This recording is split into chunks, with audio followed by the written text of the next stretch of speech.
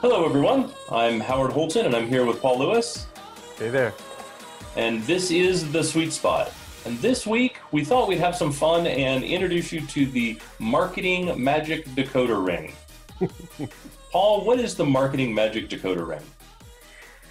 So, we've had lots of interesting conversations about creativity over the last several months. We're both involved in creating marketing content and sales content and our own content.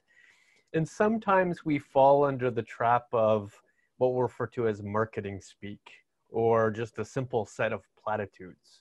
And I think it would be wise to double click on some of those terms and talk about what we really mean. Like when we use the word digital transformation, what do we really mean? When we say IT agility, what do we really mean? When we say efficiency, what do we really mean? When we say cost savings, these are the words that are used in almost every advertisement, in almost every brochure, in almost every product introduction. But I'm not sure the words really tell the complete story. And we've had, storytelling pods before. We talked about how important it is to sort of go through the story and, what's the origin and what do we mean and what do we think the future outlook might look like. And I think there's value in having that conversation, especially when we're at a point in time where you have to potentially change the way you buy, right? I've got to procure differently. I might have a different set of partners. I might need to buy more and different technology over time because of what I have to sort of speed up in my IT. So now we thought would be a good time to do that. You have any off the top of your head thoughts on that topic? I think it's great. I'm a big fan of a lexicon, right? I think one of the challenges I always had as a customer was, okay, you said this thing, but you've never defined this thing. So what does this thing mean to you? Right. I even had an argument with a vendor one time because they kept using digital transformation. And I really felt like the Princess Bride. I don't think that means what you think that means. Right. And I had just gone to a Microsoft conference, and I took a picture of Microsoft's definition of digital transformation as it relates to the topic of the conference, right? It was more of an end user rather than a development conference, or more of a IT rather than development conference. Right. And I said, this is how Microsoft defines it. Can you give me a similarly length definition? 2 sentences. This is what digital transformation means. Mm-hmm. And the head of marketing said, I can absolutely do that. I said, great, do that.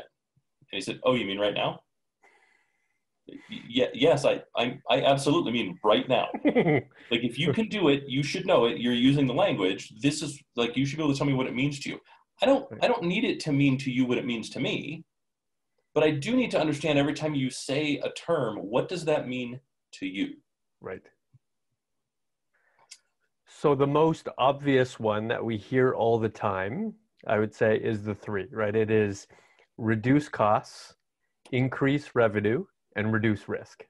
We hear those 3 constantly. It's literally in every piece of technology, whether it's a piece of storage or analytic software, right? It's the gamut. So maybe we should break down what each one of those 3 mean. I think that's a good idea. Yeah. So let's start with reduce risk. What does reduce risk mean when in that context? What are your thoughts? I don't think it's used the same way that I use it. So I'm a bad example, right? I spent too many years in legal services.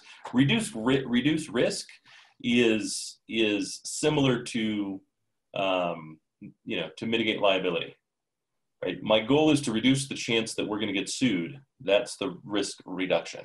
But within the context of IT, reduce risk can mean a whole wide gamut of things, but generally comes down to the risk of an outage.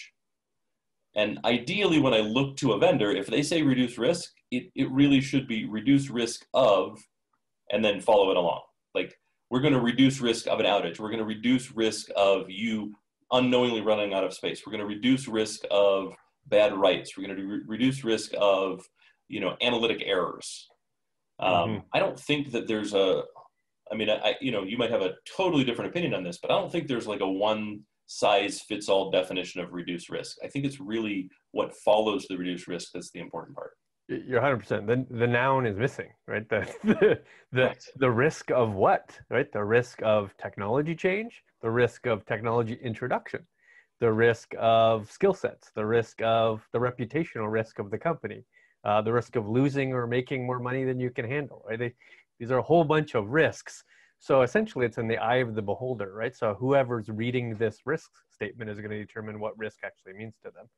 And some of it might actually mean risk of losing my job, right? Or risk of impacting my job by making this decision, which is interesting. I wonder if the other two statements make a difference to how we determine what risk is. So if we look at reduce costs, is that an IT-related reduction of costs? And is that actually a goal in the organization? Right? Does reduce costs mean I currently have a budget of 100 and I have a desire to have a budget of 90, and therefore I need to buy infrastructure or software to make that happen? Probably not. Right? That's probably not my actual requirement. Right? I would like to spend less on this particular capability so I could create money for the purpose of creating new capability. That makes a lot of sense to me. What doesn't make a lot of sense is savings for just ultimately the point of savings, unless I've been mandated to do so. Right? No, but even then, right? It's if it's reduced cost. So for those who play buzzword bingo, mm-hmm. I would say your reduce risk square needs to actually say reduce risk, no noun. If reduce risk is used with no noun, you get the bingo square. So right. when we look at cost reduction, it's kind of the same thing, right? Cost mm-hmm. reduction without a purpose doesn't really say anything. Like Moore's law tells us that over time these things are going to become cheaper.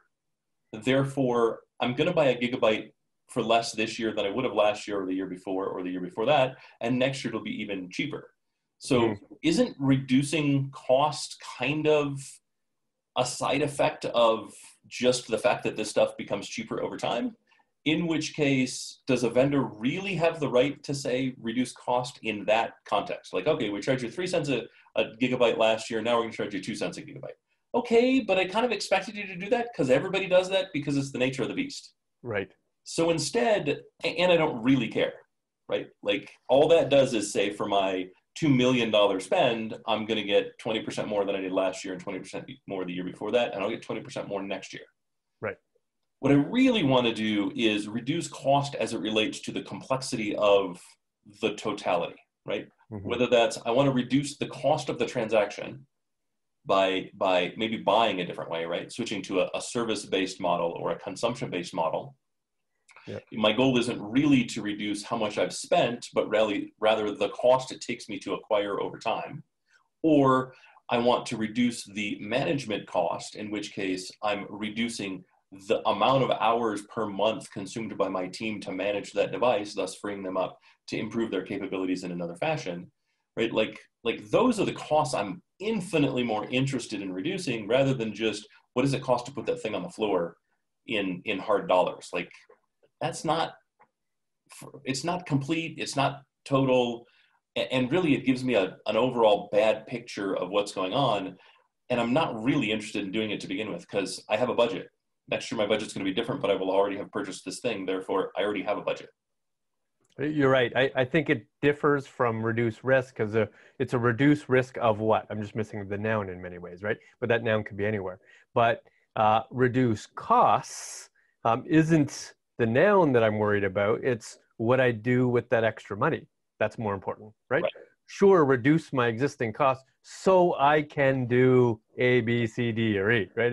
It's the so I can do that's way more important. In fact, you probably want to know what that A, B, and C might be because that will redirect on how important I think that money is. Right. Plus, if I have to switch vendors to get my iterative costs down, it's going to drive costs up in other ways. Sure.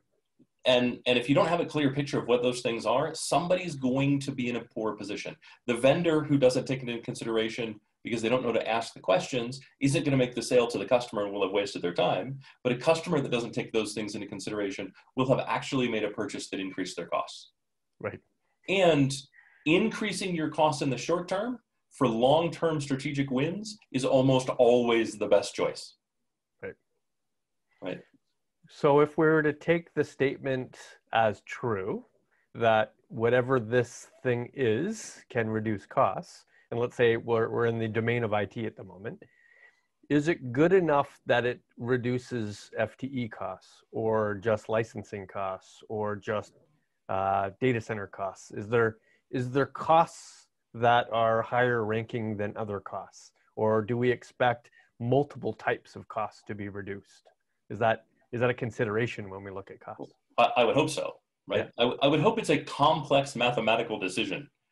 If we're making decisions that literally fill a single bucket, we're probably wasting our time on those decisions, because at the C level, at the executive level, we don't have one bucket. Right. At the VP level, you don't have one bucket. At the senior director level, you don't have one bucket. You have 70 buckets. Right. So I really kind of wanted to fill, and even if we just reduce it down to like 4 or 5 buckets, right? The cost to procure, the cost to maintain, the cost to house, the cost to acquire, right? The cost of the product, and the human cost, right? Those kind of 5 things, or the, whatever you want to call it, right? Those kind of 5 things.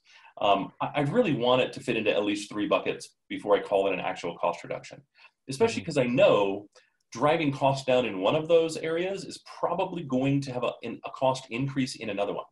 It's a push-pull, not just a pure gain. And it's why the math really comes down to, is the net gain worth it? Is the long-term strategic gain worth it?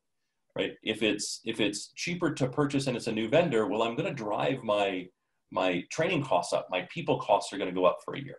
Mm-hmm. Right? If I've reduced the space in my data center, so my flooring costs are less expensive, how do I get that back? Like, how do I turn that into a net win? Or have I just created an opportunity for something else to fill that slot? Right? And therefore, I need to look at it kind of a little more long-term, I think, than just the straight cost. And how I spend money makes a huge difference, especially if because there's a distinct difference between cost reduction and cost avoidance, right? If I've already spent $5 million on this infrastructure and you come to me and say, you know what, this new acquisition changes that operating budget down for you, I'm going to say, but I've already invested $5 million, right? It's already depreciating or amortizing depending on my process. So I'm not sure it's actually positively affecting me by dropping another $5 million, right? You've got to look at that total math. Just simple savings in people might actually not affect me in any way. And if we're talking about just avoiding money, that's the most difficult argument to have with the CFO, right? If you want to spend $10 million and you're going to say, if I spend 10 million now, I'll avoid spending 15 million over the next 5 years, he'll immediately say, well, I wasn't going to give you permission to spend that $15 million. So you're avoiding nothing. Right. You're just spending $10 million now. Right. So, if I spend 10 million now, I don't have to spend 15 in the future. Well, I wasn't going to give you that anyways, and you didn't have much to spend. So what are you talking to me about? That's right. So I don't hear savings at all. I hear spend. Right. Spend. Right. So that's a pretty distinct difference. So, okay. So risk was missing the noun. Reducing costs is both a spending issue in terms of buckets and what I plan on using that new found money for. How about the most positive side of both of those, which was the growth statement? Earn more money or grow your business. Is that relatable or relative in any way? I mean, no, it doesn't. I don't think I've ever actually seen that work, to be honest. Because I think I think there's a big difference between kind of that blanket statement. This technology will enable you to grow your business. I mean, doesn't all of it really? Like, if it costs me, if I can reduce my per customer down to a data set size, and I say for every customer I need half a gig of storage, then adding storage technically it enables me to earn more money. And I find that as true a statement as the kind of general. But if, on the other hand, somebody comes to me and says, hey, we listened to your shareholder meeting And in your shareholder meeting, you said you're expanding into these 3 markets in these 4 ways with these 3 new products, and that you plan on opening two new data centers. And so we're going to come to you with something that adds a layer of efficiency, a layer of cost savings, and enables you to on-ramp all of those new customers that you plan on doing in a faster, more efficient, more effective way, based on what we know about you, based on our history together, based on your shareholder meeting. Like, it's specific and targeted to you, and we can show you the dollars that were saved by a similar customer in a similar way, doing a similar thing. I might be able to give you some credence for that. But just the statement enabling you to make more money, I've never found that to be an actual truism.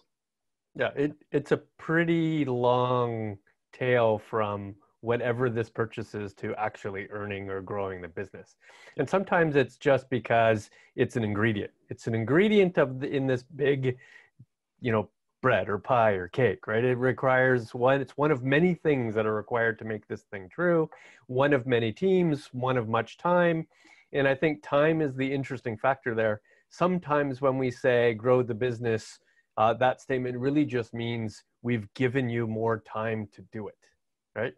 We've taken some time away because now you have to concentrate less on this other stuff. And now you have extra time now, this extra hour, you can think about finding another customer segment, creating another product, delivering another service.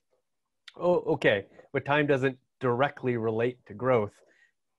Time is just an opportunity, right? It gives me the opportunity to potentially use it for value, or I could potentially use it to watch more Netflix, right? So there's a whole bunch of pluses or minuses there, but it's reality is it's just an ingredient to many things.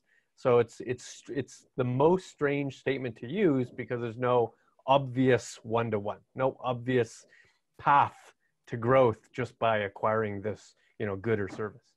And I'm much more interested in this thing will give you time. And then tell me what I can use that time for. Time to add capabilities, time to develop your team, time to, change operating models, time to engage new customers, time to whatever that time can be used for. Entice me with what I can use that time for. I'm going to be infinitely more receptive, rather than making a statement that I'm immediately going to not trust. Yeah. Which suggests that when we reduce what we mean to platitude, 2-3 words, we lose the entire context of the value. In fact, I'd rather read a paragraph that says, when you acquire this thing, you'll get more time to dedicate it to find more customers, and you'll be able to reduce your costs for the purpose of spending more time in data insights, and finally, you'll be able to reduce your reputational risk and being down. Awesome. Use all of those words, because all of those words actually make it much more specific to the value of this particular product or service. Yeah, I totally agree. Yeah. Right. And I think it's okay to lead with a short headline, right? See how our new thing gives you time. See how our new thing reduces risk. See how our new thing does, reduces cost. But then you better be willing to spend the time to kind of get into that level of detail. Right? What do you mean by this? Why does it do that? What is your thought process around it? Especially because then you prepare me for the conversation that your sales team is going to have when I actually reach out or when they reach out, right? Oh, you've said it can reduce the time it takes me to do this thing, freeing me up to do these things. Now we actually have 2 conversations. Let's talk about how it does that. And then once I'm sure it does that, let's talk about the other things you can sell me to help with all that free time I now have. Right. Okay, let's talk about a few others. Here's the next one. Win, win, win. Your initial thoughts on that one? Why am I playing a game with 3 parties? Right. A win-win is both sides win something. Right. So what is a win-win-win, and why did we need to develop a new term when the old term seemed perfect? It's the equivalent of saying 1 + 1 = 3, right? Arguably, it's the same term. They're just used interchangeably. But it's not, because there's still not 3 parties. Right. And so win-win-win. So IT wins, the business wins, the vendor wins. Is that the win-win-win? Everybody wins. That's right. Everybody in the equation wins. I guess those are the three parties in the business. Yep. The business, the IT, and the vendor, the provider. But anything I'm buying then should be a win-win. Right. And I don't really care if it's a win-win-win then, do I? Because do I really care if the vendor wins? I'm assuming you're here because you're winning. Right. Like, I don't know. I've never I guess understood I would ask the statement. easy question. Is there ever a time when the provider does not win? Right. It's either win-win or win-lose, Right. but it's always win in the provider, right? Correct me if I'm wrong. I highly doubt there's a lot of free offerings just because they think there's value to the world that they should provide this offering. Right. We're funded by a trust fund, and we've just decided to be magnanimous. I've never heard that sales pitch before, and I'm not sure that I would trust that sales pitch even if I did hear it. Right. I guess one could argue open source falls in that category, but but even then, I'm not sure that it's not necessarily a win-win-win or a win-win just because it's open source, right? Like I don't know. I struggle with win-win-win conceptually. Like if it means 1 + 1 = 3, then say 1 + 1 = 3. I don't know that we need a new term. And open source, while valuable and used throughout the world in large enterprises down to small, just because it's free doesn't mean it's without cost. Correct. The cost, of course, will come when you try to change it, or when you try to support it, or when it's down at 3 a.m. and you're trying to fix it. This is where the cost comes into play. And then, of course, you need a whole bunch of people who understand it and appreciate it and can use it and can modify it and can support it. That might take more effort than you imagine. Well, and it's risk, right? Yep. Like you're changing dollars in one bucket for added risk in another. I don't pay money because I'm convinced Windows is better than Linux. I pay money because when Windows breaks, I can call Microsoft. When Active Directory breaks, I can call Microsoft. Like there's a whole ecosystem of support behind this thing that's part of the acquisition cost. I mean, the reality is you can roll your own almost anything at the enterprise level nowadays. You really, truly can. And so we're not like, there's still going to be some cost, right? You can have cost of hardware, right? I have cost of spindles, I have cost of SSDs, I have cost of processors, I have costs of those things, and that's not going to change. But the reality of the situation is, if I then roll my own software stack on top of it, will it work? Absolutely. Does it have the capabilities? Absolutely. Does it have the performance? Absolutely. Does it have the security? Absolutely. It's going to take some work to make that happen, and there may be layers, but you can absolutely do all of that. Right. But when it breaks, who do you call? Right. And fundamentally, that's the challenge that I've kind of always had with the open source discussion is, does it work in certain things? Absolutely. However, the lower the risk of the thing failing, the higher the value of open source becomes. The higher the risk of the thing failing, the cost of the thing failing, were that to happen is that risk, the lower the value I see in open source. At 3 a.m., I don't want to have to try to call in 12 developers to work on a thing.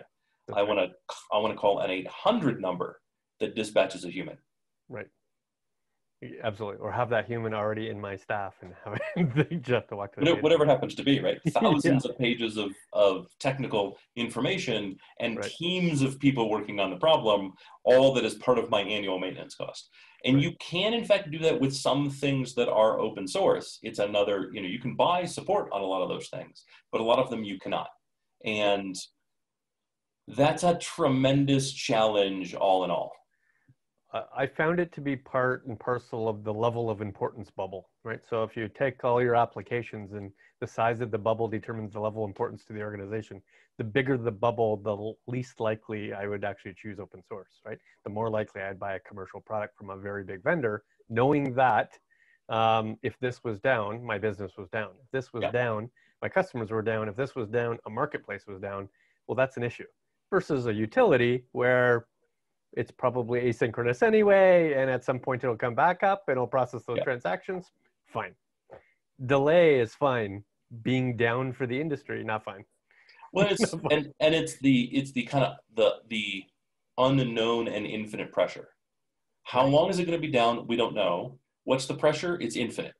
Right. If you have one customer, yourself, and you have all of the pressure that one customer can apply immediately. And there's Right. really nothing you can do. But if I turn to a team that has 1,000 developers on that product and they discover a bug, and a bug is probably more likely than an actual outage, Right. right? How long is it going to take to fix the bug that failed to compute sales tax correctly over the last 6 months and we didn't notice it until the accountant picked up on the error? Right? Or the bug that replaces all white space with zeros, or the bug that didn't properly interpret commas, or any other number of things that are relatively common bugs that you find in software, right? And if it's something that just runs the fundamental component of your business, like, I don't know, if you're a car dealer and you decide to roll your own dealer management system, which has happened, right? What is the cost to the business while you work out the kinks from really difficult to, or really kind of business stopping to business impacting kinks, right? What is the cost of that? And there's nobody you can call. You can't pick up the phone and call Microsoft. You can't pick up the phone and call, you know, any other company and go, hey, this thing you didn't build stopped working. Can you help me fix it? So that was a good side conversation on open source. Let's tackle this one. Business agility and IT agility. What do we really mean when we see those words? I don't think that's an easy answer, because I don't think we mean agility in the way I'd like it if we meant agility. Okay, start with that one then. So how would you like it to be meant? I'd like agility to mean the ability to turn ideas into action, and the speed at which you can take corrective action when those ideas are not, I don't know, perfect, maybe. Right? We saw it in COVID, right? Companies that had an agility inside the business and IT are the ones that are the most successful. Right? Companies that are able to look to the market look at the Wall Street Journal on Monday and by Friday have reacted to the market change. Those are agile companies. Those that can do it by Tuesday are exceptional companies. And that's really what we should mean when we talk about agility. We often don't, though. We often just mean speed, and speed isn't really agility.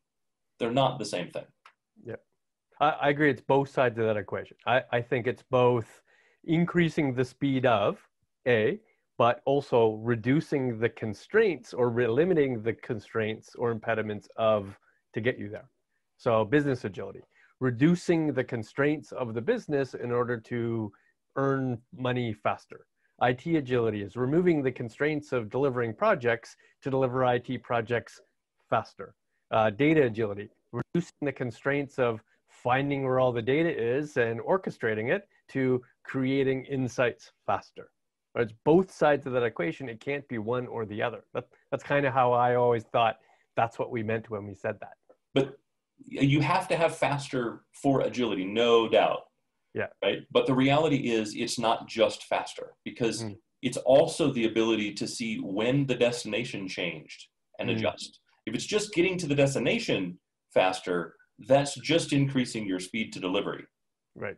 But what do you do when, the inveritable hockey puck has moved, right? Yep. Or it's going to move, right? If all you've done is strap JATO rockets to a ship and your calculations are off, it's still going to miss the moon. You're just going to get there faster than you would have without the JATO rockets, right? Or whatever you want to use the rockets for.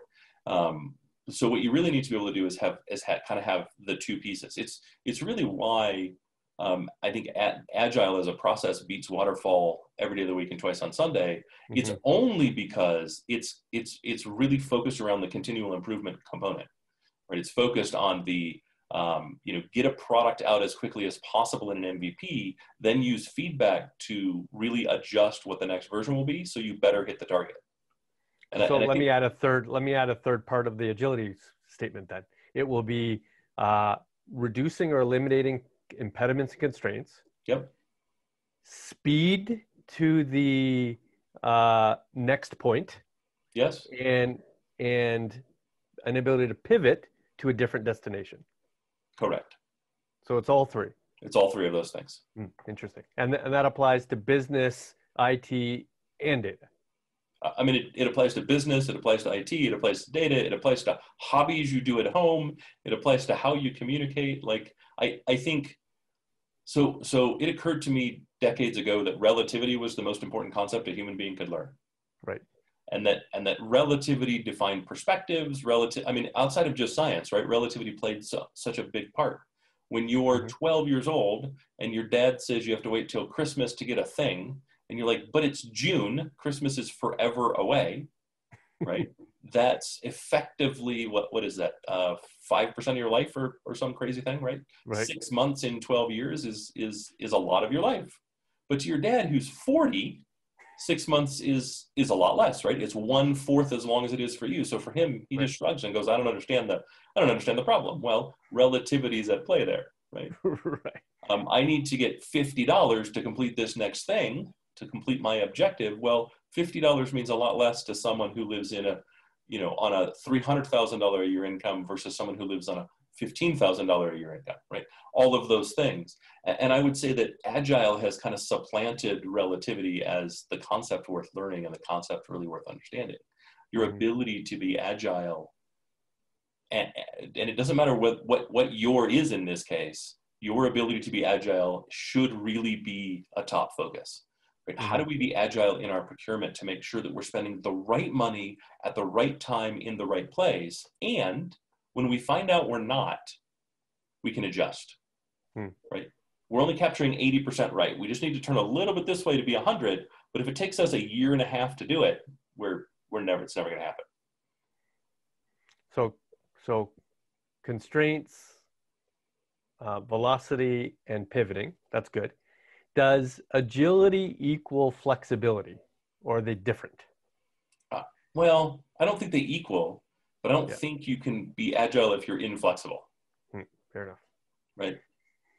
I have a bad back. It's hard for me to dodge somebody who's throwing a punch at me because I'm not flexible. Does flexibility mean choice? So when we see flexibility in content, do you think that ultimately means choice? Flexibility means you have the flexibility to choose one of many things, one of different directions, one of a spectrum of capability. I mean, maybe not, right? Yeah. You can be flexible and not have choice. Right. Right? Your flexibility doesn't define the choices the market gives to you. But what it does mean is if I'm flexible and another choice does appear, I have the ability to review that option, that choice, and determine, is it better than the one I'm on? Right. Agility doesn't mean you go where the wind blows. Right. It means I think you can change if you have to.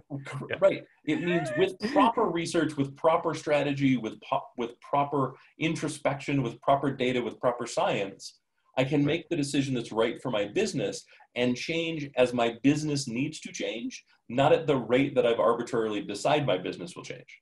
And that's the big difference. It does not mean, hey, we're making cars, and then tomorrow, hey, we're making tires, and then the day after that, we're making airplanes, right?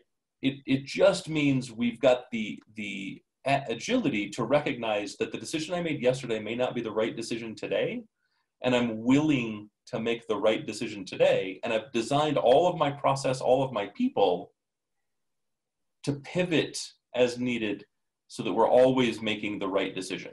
The right decision. I'm glad you answered that way, because my last term was in fact decision-making. So the verb of decision-making. It could be faster decision-making, more insightful decision-making, less prohibitive decision-making, decision-making that generates more revenue, improved or more accurate or more timely. It's always something decision-making, but can what you buy affect decision-making in any way? Is there any dimension of what you can buy that positively or changes decision-making in any sense? Well, I think that's two different questions, right? The first one is, does anything that you buy affect the decisions that you make? And I would say yes, always, right? Because it does. Every single product that I buy creates an opportunity. And that's an opportunity to expand on the relationship that I created in the initial purchase for an additional purchase. So that's probably gonna, when I buy shirts, If I find a shirt that's comfortable and I go looking for another shirt, I'm more likely to look at a vendor I bought a shirt from before and say, hey, I need a shirt that does this thing. Maybe it's this color or this style that's as comfortable as the one you made before. Do you have that? Mm-hmm. Right? Like, so that initial purchase absolutely affected my decision-making in the future. But ultimately, it's not going to change how I make decisions, right? No product can do that. It might inform a decision. Mm-hmm. And I would say every product informs the decisions that come after it. A bad experience does it in the same way, right? As a good experience, it just pushes me the opposite direction that the person selling me the thing would desire. But ultimately, it doesn't change how I make decisions. How I make decisions is not product-based. It's people-based, 100% people-based. And so the question then becomes, am I buying products that really complement the way I'd ideally like to make decisions? Right. And if I'm a company that I always use the sailing ship kind of analogy, right? When you're sailing to a new country, right? Yeah. Back when this continent was found, right? We launched ships from Europe and sent them this direction. And we could argue about whether they were the first ships. It doesn't matter. We still launched ships from Europe so Europeans could discover this continent. Right. You didn't have the ability to be agile in your thinking. Not long-term, because it took months to get information back and forth, right? So it also wouldn't really have made sense to send a bunch of tiny ships that were agile and could move on a whim, right? No, you sent big, huge, lumbering ships that had the best chance to survive, that had the best opportunity to carry the large things that you knew you would probably need when you're creating a new city, a new civilization, a new village, a new settlement. Right. And in the same way, if your company is one where you don't have the ability to make decisions in small iterative ways, and you have no interest in changing, you probably also don't need software and tools that enable you to make small iterative changes. You probably need large vision tools that allow you to set a 5-year strategy, not a 5-day strategy. Right. Yep, I agree. I do think that one can buy things to make, to provide input to a decision. Maybe it's easier to gather data, or technologies to allow you to make quicker analytical parts of that decision-making process. That it requires a level of science to sort of appreciate all that information and correlate and causate all together in order to make a better decision. And you could even buy technologies that actually predictively or prescriptively do it on your behalf, sure. But I don't necessarily you can define a better decision because of it, unless you're doing like, champion challenger analysis, or you're saying over time, I have now proven that it is in fact a better decision. But okay. the best tools in the world, direct. The best tools in the world are just going to inform your process. Right. Right. So to use your example, right? If I buy the best analytic tools in the world that help really speed up my reporting, and I know for a fact where my next customer buying segment is going to be in the next quarter, right? And the next quarter is 2 weeks away, and I get that information 9 months faster than I would have otherwise. I'm no longer analyzing it behind the fact, and it's 100% accurate. And yet my business my sales team is not informed by data. I have wasted the money on that purchase. Because no matter how good it is, if your process doesn't allow you to be informed by the tool, then the tool is a waste of money. Right. That's right. Right. If everything to you looks like if you're a hammer and everything looks like a nail, don't go buying screwdrivers. Right. Right. And there's been a lot of wonderful insights produced that have never been actioned. Yep. Yeah. So that was my list, Mr. Holton. I think that's great. I think that was about 40 minutes of hopefully interesting conversation. It was interesting to me. It's always hard, right? Like, yeah, you and I are super interested. We're super engaged.